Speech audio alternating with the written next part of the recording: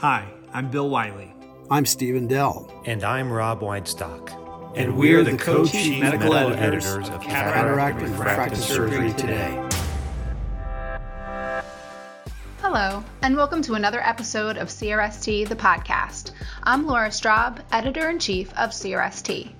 In today's episode, we're celebrating our first anniversary of this podcast. If you're a loyal listener, thanks for sticking with us in our first year. And if you're a new listener, thanks for giving us a try. Buckle up, because today we're going to be talking about disruption. Specifically, we'll look at two technologies that have the potential to disrupt ophthalmic practice as we know it: robotic cataract surgery and eye drops for keratoconus.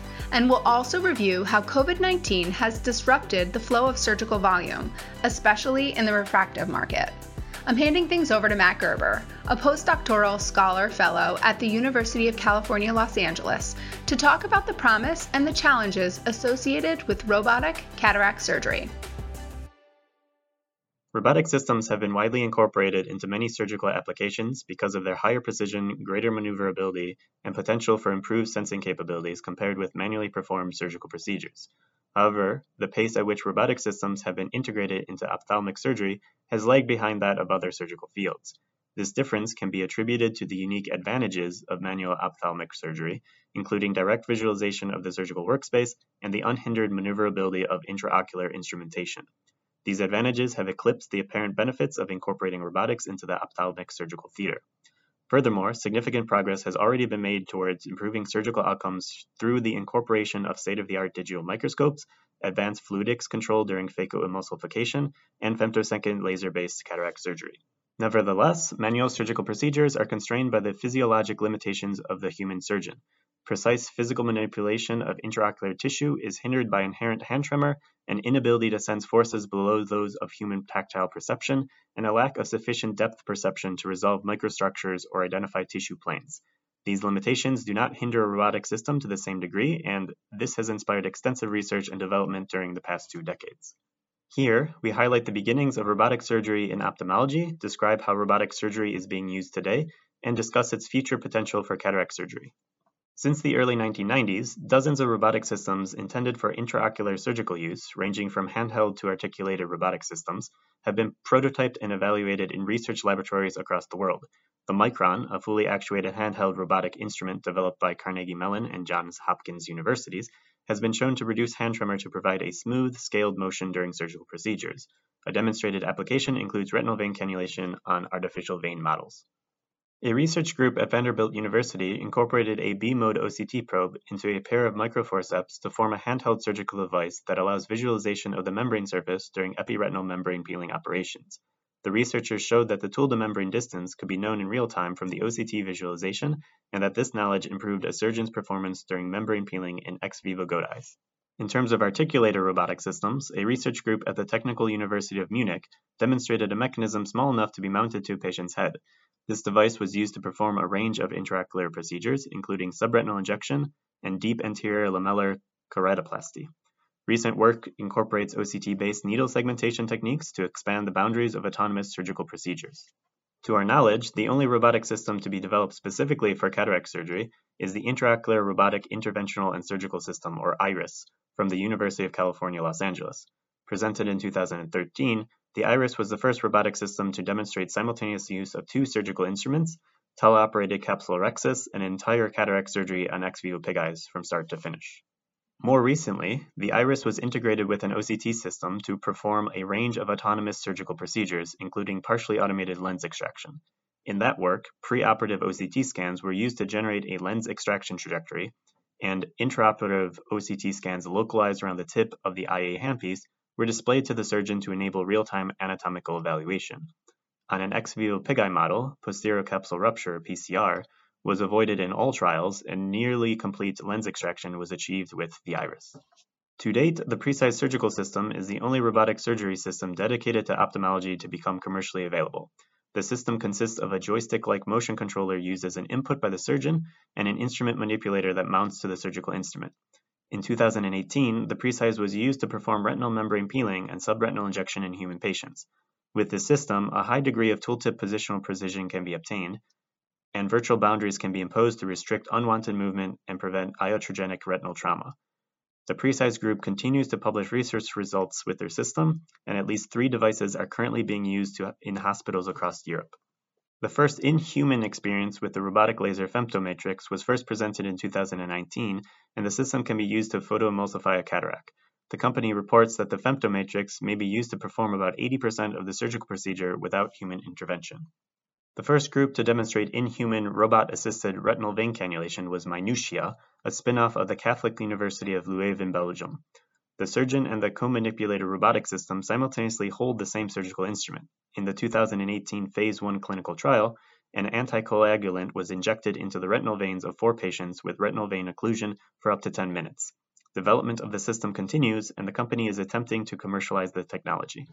Meanwhile, research on the iris continues at the University of California, Los Angeles. The goal is to develop a system that is capable of performing fully automated cataract surgery.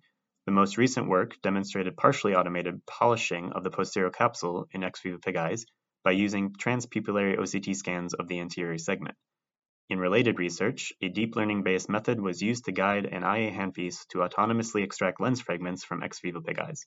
This work provides a foundation for autonomous cataract surgery guided by artificial intelligence. Also, a few startup companies, namely Acu Surgical, Cambridge Consultants, Foresight Robotics, and Opto Robotics, have received seed funding for their unique visions of intraocular robotic surgical systems.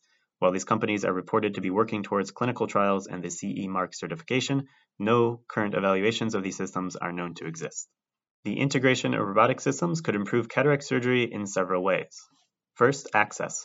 The number of trained cataract surgeons is inadequate to meet current demand, and this shortage is expected to worsen as the population ages and the prevalence of cataracts increases. A robotic surgeon could help increase healthcare access by performing routine surgery on patients with cataracts that are not complex. Second, efficiency. The seamless integration of all surgical steps into a single system could improve surgical flow and decrease operation time compared to manual surgery. Furthermore, it would not require relocation of the patient, as is currently necessary for femtosecond laser-based cataract surgery. Third, safety. If we add up all the intra- and post-operative complications, including refractive errors, an estimated 50% of patients will experience suboptimal outcomes.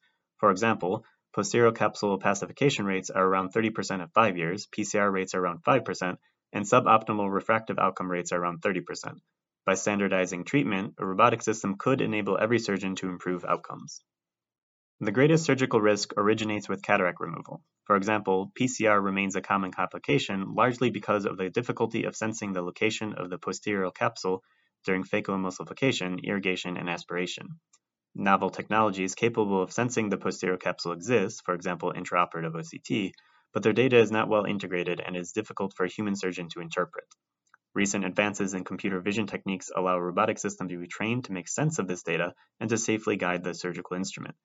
It could do this with greater resolution and a faster response time than a human surgeon is capable of, thereby reducing the occurrence of surgical complications that arise from improper tool positioning, excessive aspiration forces, and ultrasound power.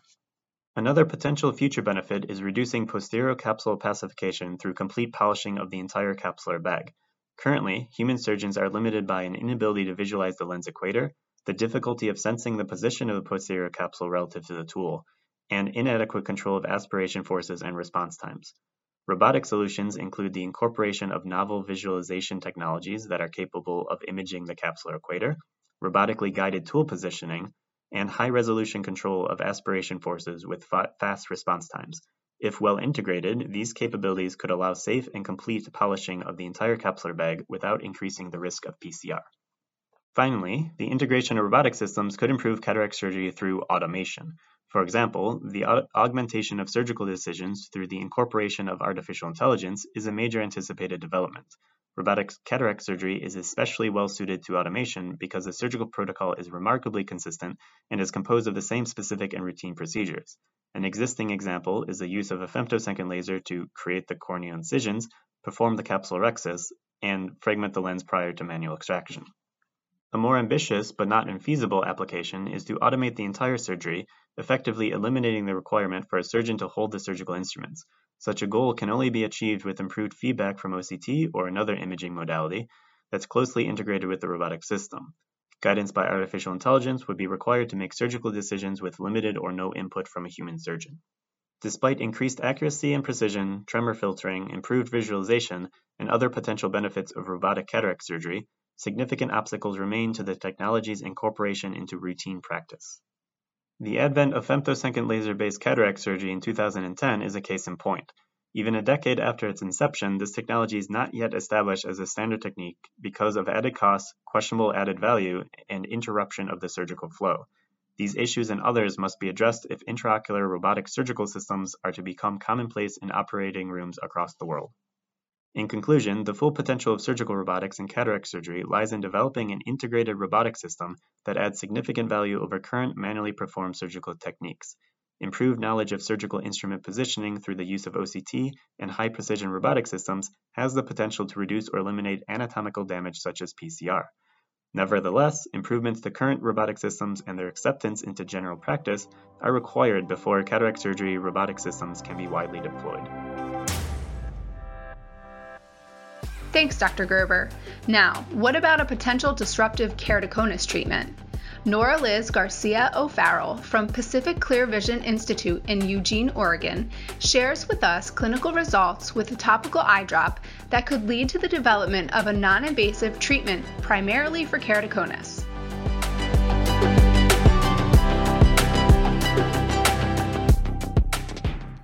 Epithelium-off or epi-off cross-linking was described by a group based in Dresden, Germany in the early years of this century.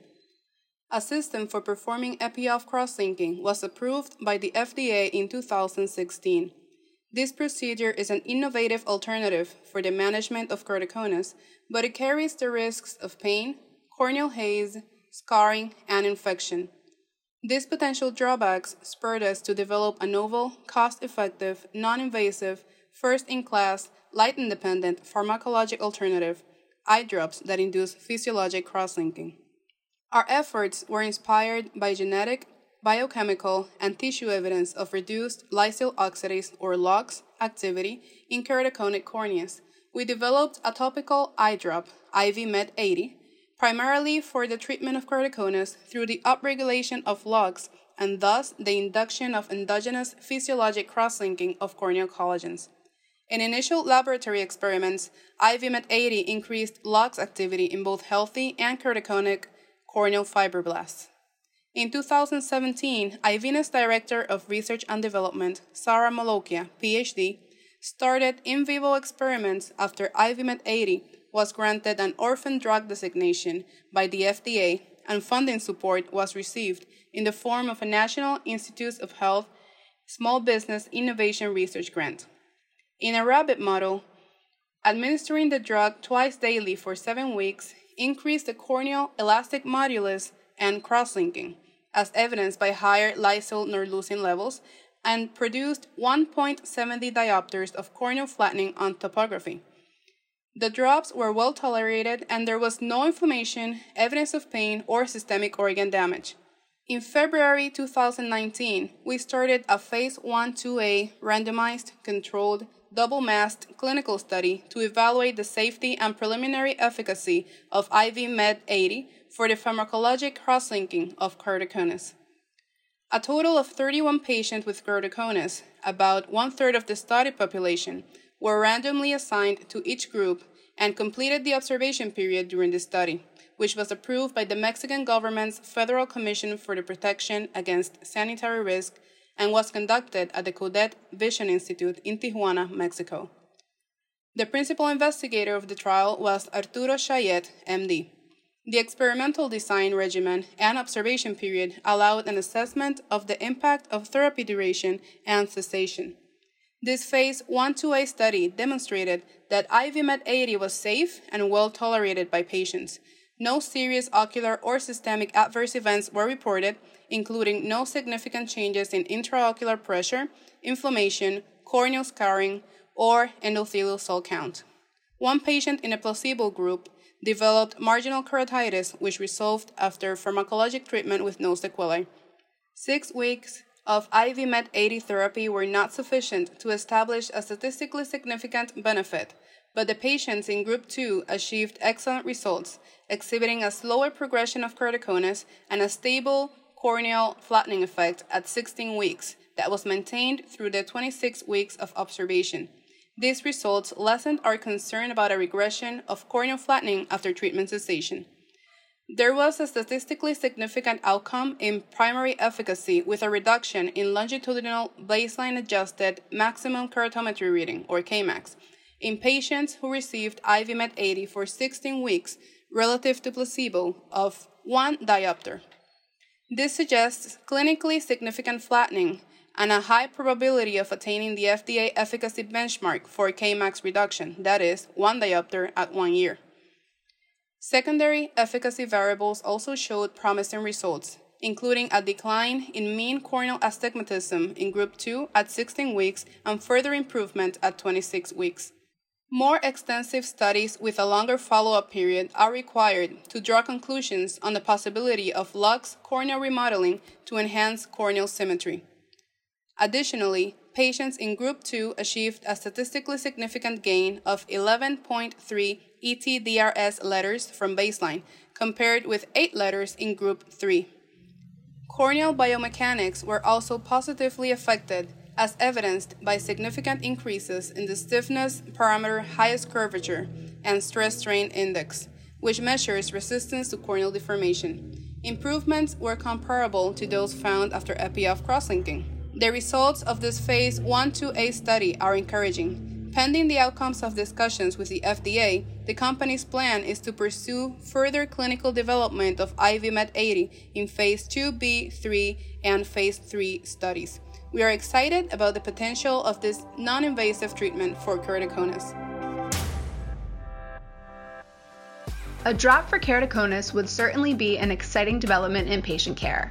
Finally, shifting gears to the ever-hot topic of COVID-19, Louis Probst, National Medical Director and Surgeon at the Laser Eye Centers, talks about 2020's wild ride for refractive surgery and provides pointers for addressing continued challenges, including dealing with staff shortages.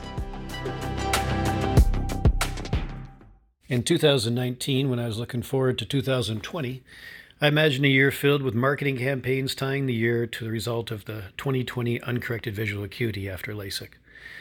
But of course, the global pandemic completely upended that naive prediction. The year 2020 was the most unusual and the most challenging I've experienced in my 25 years as a refractive surgeon. In the past 20 years, there have been plenty of turmoil in the refractive surgery industry. Refractive surgery is elective, paid for privately with discretionary spending. Global events and major economic changes therefore affect the overall procedural volume. The bursting of the dot-com bubble in the late 1990s and the terrorist attacks on September 11, 2001 precipitated significant drops in the procedure volumes that lasted several months after those events. The field of refractive surgery experienced a revival from 2001 to 2008 as the mainstream acceptance of refractive surgery increased.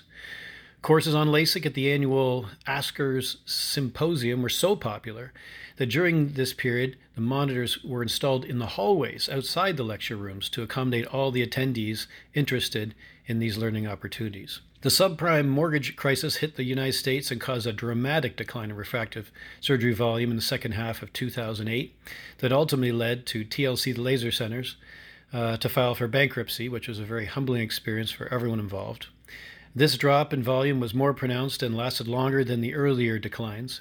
Many refractive surgeons returned to the more stable and consistent field of cataract surgery, which had been reinvigorated by the use of specialty IOLs and the use of the femtosecond laser, and resulted in that field becoming much more lucrative than before. Some surgeons who had performed refractive procedures exclusively even retrained in cataract surgery in order to re-enter that market. I briefly considered taking the same route by working with a busy cataract practice, but I found that refractive surgery was my true passion. In 2009, I wrote an article for CRST that described the effects of the subprime mortgage crisis on the refractive surgery volume and provided my suggestions for addressing the resultant changes. To reduce cost, I advised reducing direct-to-consumer marketing and focus on the word of mouth and co-management referral sources. I suggested reducing staff hours to a 4-day work week schedule with voluntary unpaid days off. I also recommended fine-tuning the practices to prepare for the rebound in the LASIK volume from the pent-up demand after the financial crisis ended. Additional changes I suggested including updating older technology, reviving the business metrics of the consultation to conversion ratios, and increasing patient accessibility by instituting evening clinic hours and Saturday clinics. In retrospect, these changes were helpful, and most of them are still in place at my practices. However, the revival of the refractive industry was much slower than I anticipated.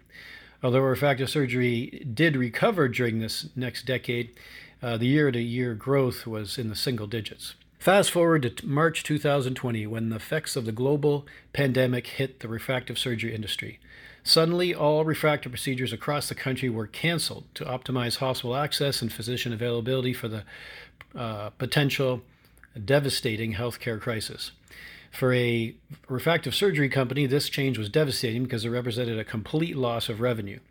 TLC and its parent company, VGH, or Vision Group Holding, which also owned the Laser Vision Institute, LVI, filed for bankruptcy. Once we resumed performing refractive procedures in June 2020, we faced a whole new set of challenges. We needed to adhere to new safety parameters, including screening patients for symptoms of COVID-19 and in some states performing COVID-19 testing. We also implemented guidelines such as physical distancing in the office, use of masks and sometimes goggles, routine temperature checks of all the patients. Rooms are sterilized after each use. Prepayments were encouraged to reduce the patient's time in the office, and waiting rooms were closed and clinic access was restricted to patients only.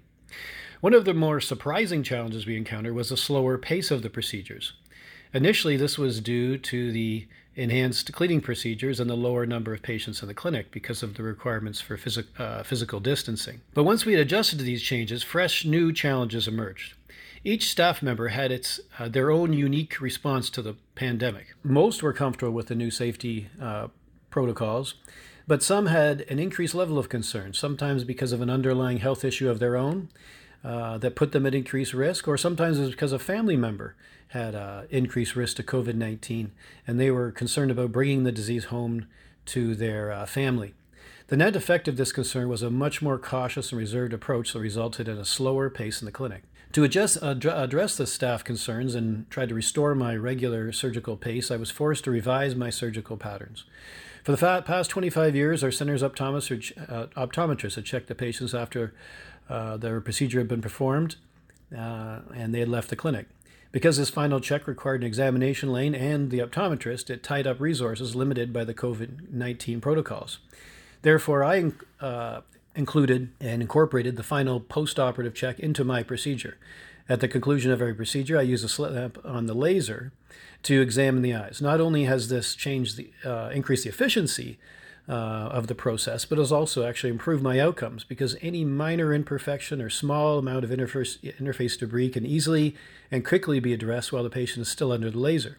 Previously, the patients would need to be sent back to the laser room. I've also started walking the patients out of the laser room, which was previously done by my staff to further save resources. With these changes, I led my staff by example. I am demonstrating a willingness to adopt new protocols and put in the extra work. These changes also allow me to provide a little more personal touch by making supportive comments to the patients as I walk them out of the clinic. By September of 2020, 3 months after we had established the new protocols and adjustments for our practice, our pre-pandemic surgical pace had been restored. Then suddenly, everybody wanted LASIK. There have been many opinions about what happened here and what the reasons were for this sudden wave of interest, including increased discretionary spending, money from the stimulus checks, lack of other ways to spend money because people had an inability to go on vacations or travel or dine out, more free time because people were working at home rather than commuting to the office, and a greater sense of focusing on self because people were more isolated. And of course, people had their glasses fogging up on a regular basis. The fluctuations in the procedure volume are best monitored by the laser companies that provide the lasers because they can track the procedures across a wide range of users across the country. The procedure volume was down 10% overall in 2020 compared to 2019. However, this downturn included the 2 months of inactivity during the second quarter of 2020. During the fourth quarter of 2020, however, procedure volume was up about 15% compared to the same period in 2019. Procedure volume for the first quarter of 2021 is even more remarkable. There has been approximately 30% growth compared to the same period in 2020.